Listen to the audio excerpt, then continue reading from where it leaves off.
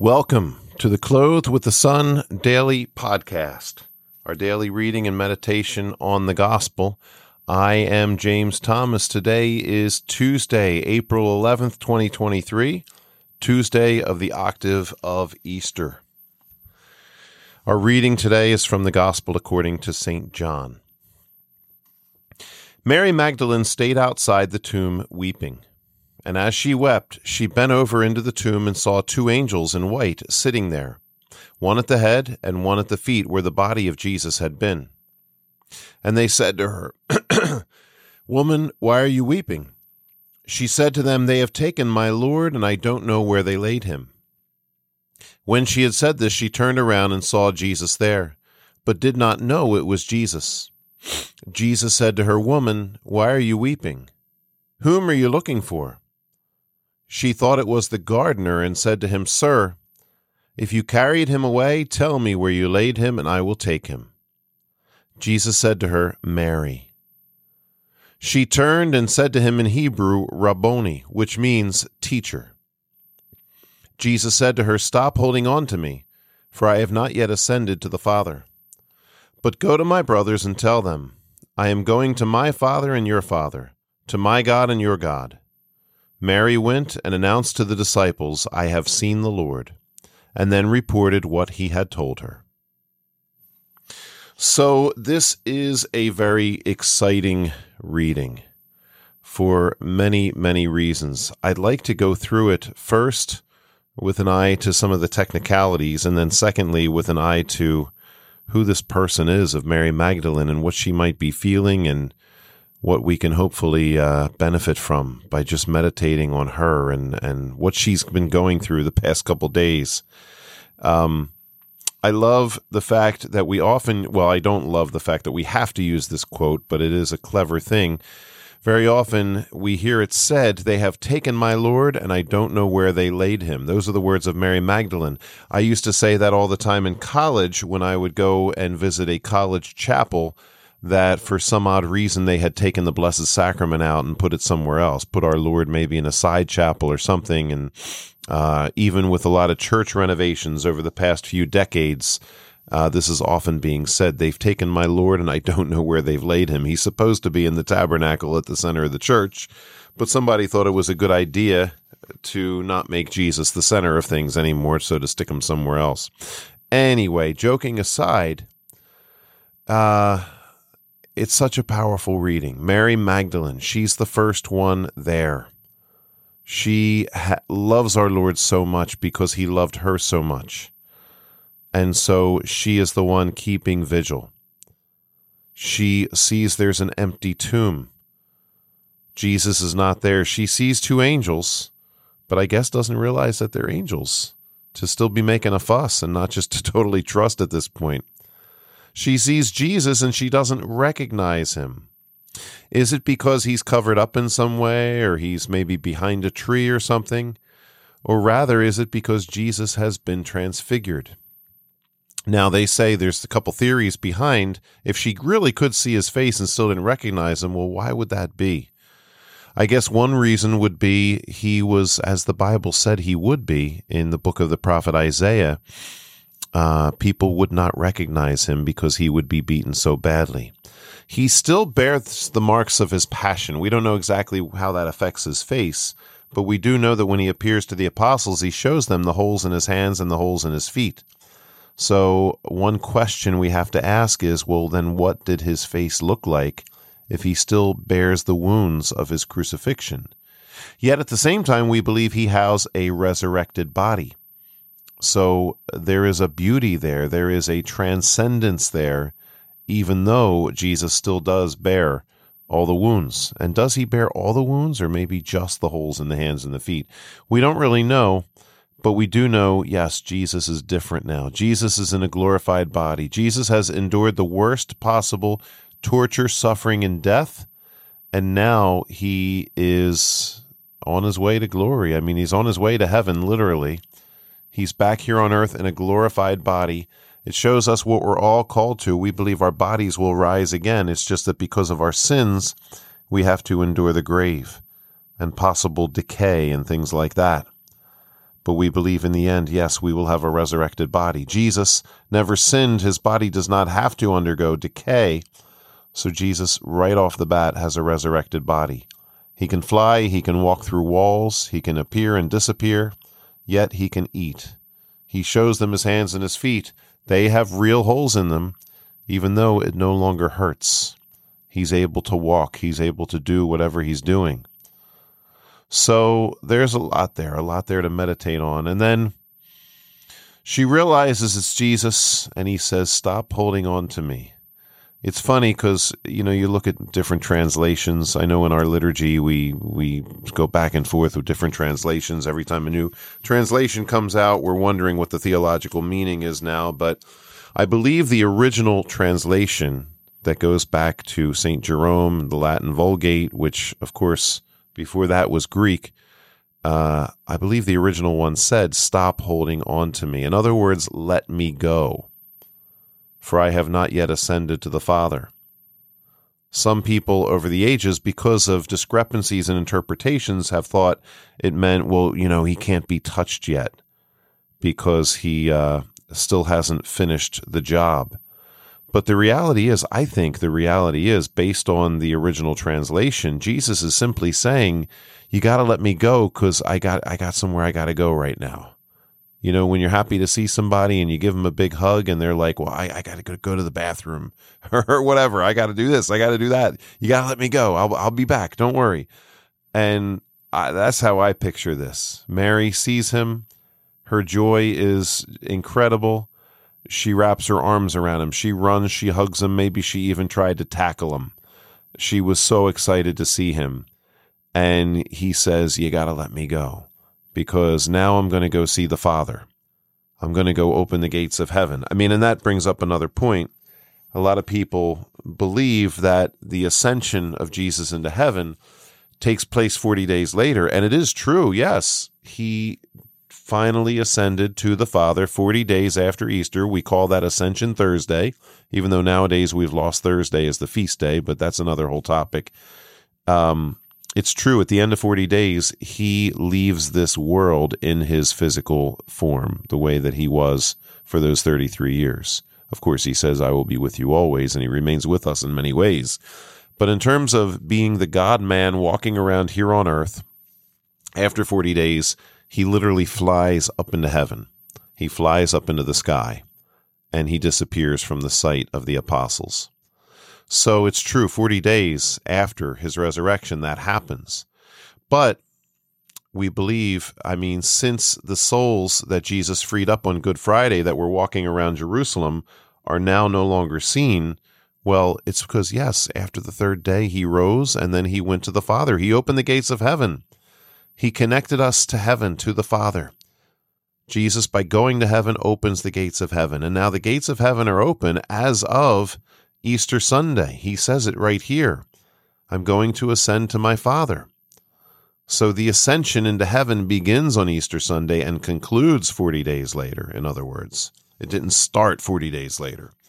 So yes, he tells Mary, you got to let me go, which is just such a beautiful image. If Jesus was here, people often say, what would you say to Jesus if you saw him, if he was, walked into your house, if you saw him on the street, if you knew that it was him, what would you do? I don't know that I could say anything to him that he doesn't already know, because he reads my mind. In prayer, yeah, he wants us to tell him things anyway. So yes, in prayer, I'm already telling him everything. I don't know. So if I see him walking around, I don't know that would be much different in terms of what I say. But one thing I think that I would do if I see Jesus is I'm going to run and I'm going to hug him, and he's going to have to use special powers to disappear, because once I get my arms wrapped around him, I'm not letting go. And this is probably how Mary Magdalene felt. So to get into the deeper issues of Mary Magdalene, this was a woman, we know that Jesus delivered her from demons. In fact, in the TV show The Chosen, episode 1, Mary Magdalene is the main character, and she's possessed, and people try to expel the demons, and they cannot, the Jewish leaders. Nicodemus in particular, the one that Jesus is going to talk to in John chapter 3. And then Jesus approaches her, And when Jesus says her name, she's going by a different name, but when Jesus says her name, Mary, it drives out the demon. And Mary wakes up once again to real life, Mary Magdalene, and she's now herself again. And that's where we first meet Jesus in the show. And it's this beautiful scene where Mary Magdalene is free now. Mary Magdalene recovers her true self, and it's with Jesus calling her by name. That's a great thing to just meditate on right there. We could do whole long meditations on just meeting Jesus and him calling you by your name and knowing you at an intimate level, knowing your name, calling your name, and how that frees you from anything that's holding you back, how that takes you to a much better place, a place of love and joy and peace. And so if this is what Jesus did for Mary Magdalene at the beginning, here he's doing it again. She's distraught. Let's talk about the negativity now that Mary Magdalene has been feeling. Jesus loved her. Once again, her background. All right, she's possessed. Was she also the prostitute? Because there's different stories about women coming into Jesus when he's sitting there in the home there, and there's a woman that cries on his feet and washes his feet with her tears and dries them with her hair. Well, in one passage, it's Mary Magdalene. In another passage, it's the prostitute. And in another passage, it's Mary of Bethany. So some people think, well, that was just a common thing that happened over and over, whereas other people say, no, it's all the same person. It was one story, and I guess we'll never know in this life. Was it one story or was it many stories? But a lot of people believe in the tradition and the history of the church that was Mary Magdalene, and she was a prostitute, and she confessed her sins to Jesus and did the whole foot thing, and which is also a sign of intimacy. I had talked about this recently. And so my point in saying all that, regardless of all the details, exactly how they happen in history, Mary Magdalene had so much to be thankful for with Jesus. She had so many reasons to love him. He restored her to her dignity. He expelled her demons. He forgave her sins.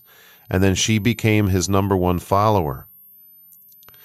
And you could guarantee there was a tender love between them. Of course, there's Da Vinci Code, Dan Brown, Ron Howard. They want to make it into this story where the two of them are shacking up or something. What a horrible thing to make it into that. And it's based on different things that people have said over the ages about Mary Magdalene having Jesus' baby, whatever. I'm embarrassed to even mention it, but it's one of these things we've had to debunk recently. What people struggle to understand is what Jesus is actually doing for Mary Magdalene and so many other people, male and female, in his tenderness, his love for them, his reaching out to them, his forgiving them. He is restoring their dignity, and he's giving them fatherly love, a fatherly love that they were lacking. It's fatherly in the heavenly sense, and it's fatherly in the earthly sense. Jesus affirms them. Jesus builds them up. This is what we're called to do. Pope John Paul talked a great deal in his Theology of the Body about how everybody in the world has mother wounds and father wounds. And as Christians, we're either male or female, and we're called to use our masculinity or femininity to love others. And a great example of that is, let's just say, like for me, I love working in schools, and there's a lot of kids that are hurting because they have father wounds. And I'm a man, and I can love them in a fatherly way. I can give them attention. I can give them some mentoring, some coaching. I can build them up. Just sit and listen to them. Ask them their opinion. And they're receiving fatherly love by my doing that. And then there's results that come from that. It builds them up. They feel better about themselves. They grow in confidence. And I feel like this is so much a part of my calling as a man, is to give that fatherly love to those that haven't had it, those that need it. So this is what Jesus does. Jesus does this in particular for Mary Magdalene, and so she is not afraid. All these big, strong men that were fishermen or whatever are crying like babies and hiding in the upper room. They're not with Jesus as he goes to his cross. They're scared to death. Mary Magdalene could care less because she leads with her heart. Mary follows him to the cross. Mary is brave. Mary stays with him and with the mother of Jesus, Mary, the whole time, and with St. John. She's there, even though St. John fled at first. They're there. They stay with Jesus. Mary Magdalene is just, like I say, leading with her heart. Her heart longs for Jesus on the cross. It weeps when Jesus dies. It still longs for his presence. So what is she doing? She's visiting the tomb. She's holding vigil. Does she believe his words that he will rise again? I hope she does. I think she does. I mean, the apostles seem to have their doubts, and we don't see them having a vigil at the tomb. And maybe they visited. Who knows? Maybe they're still scared in the upper room.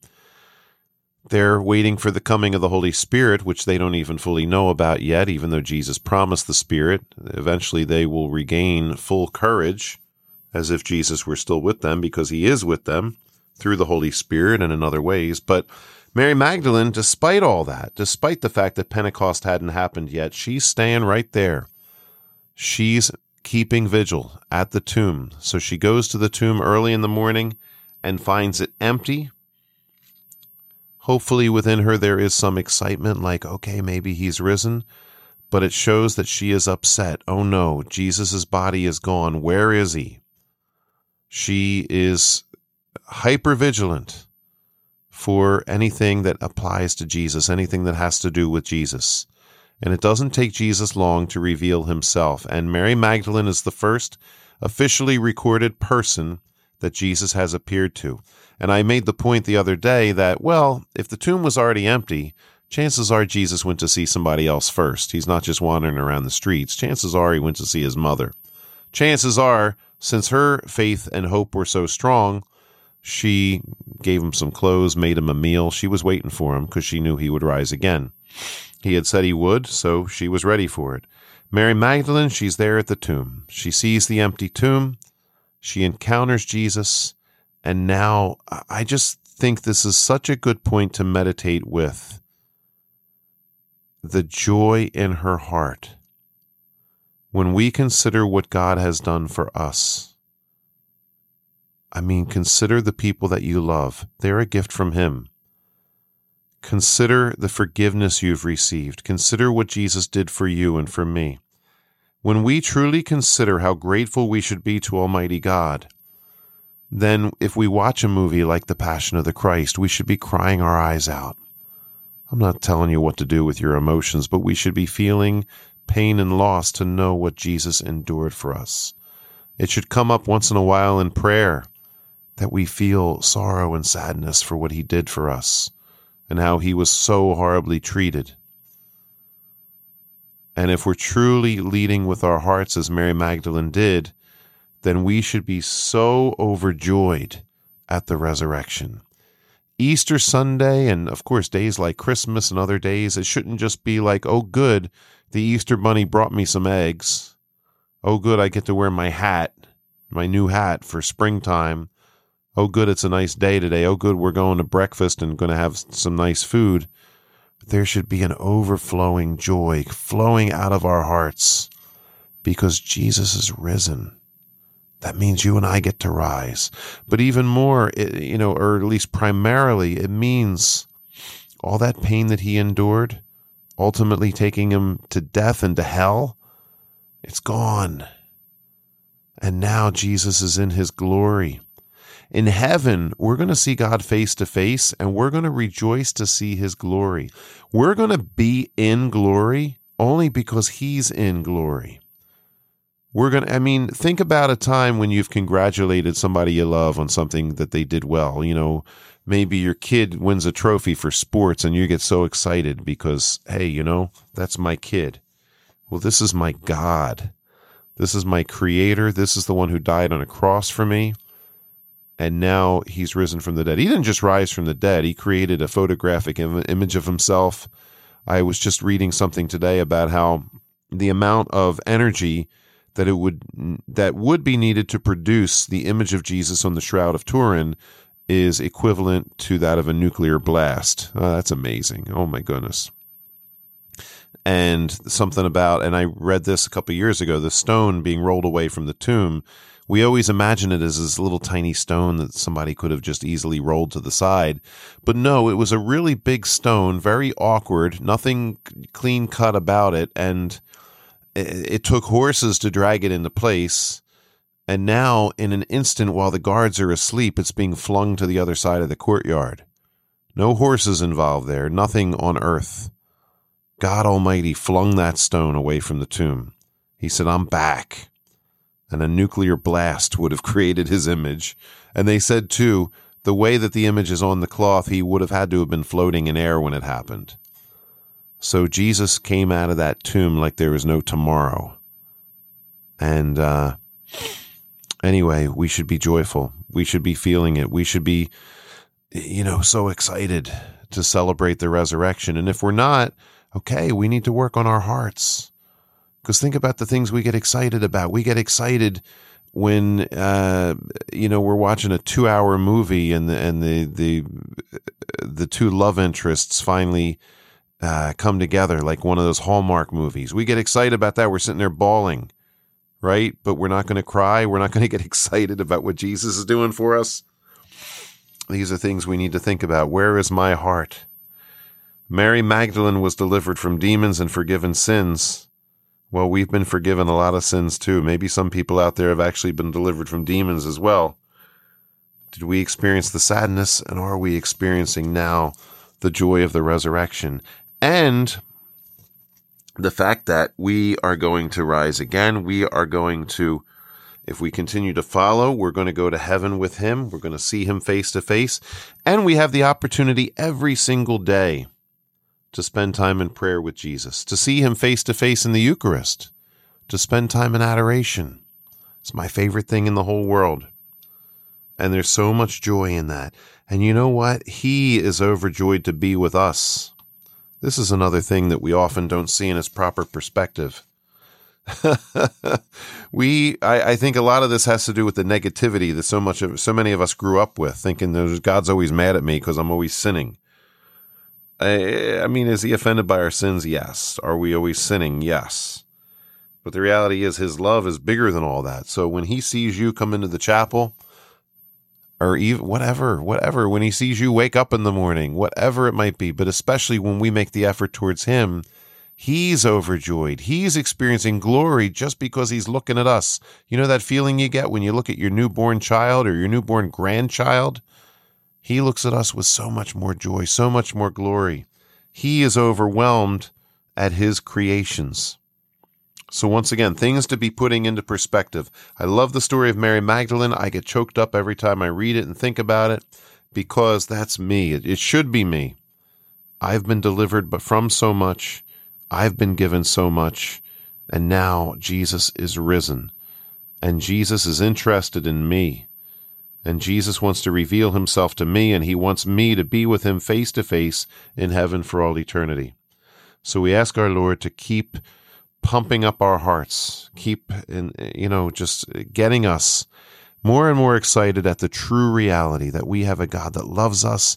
He came to earth to rescue us, and now he has risen. He has conquered sin and death, and we have every reason to rejoice. Hope everybody has a great day. God bless.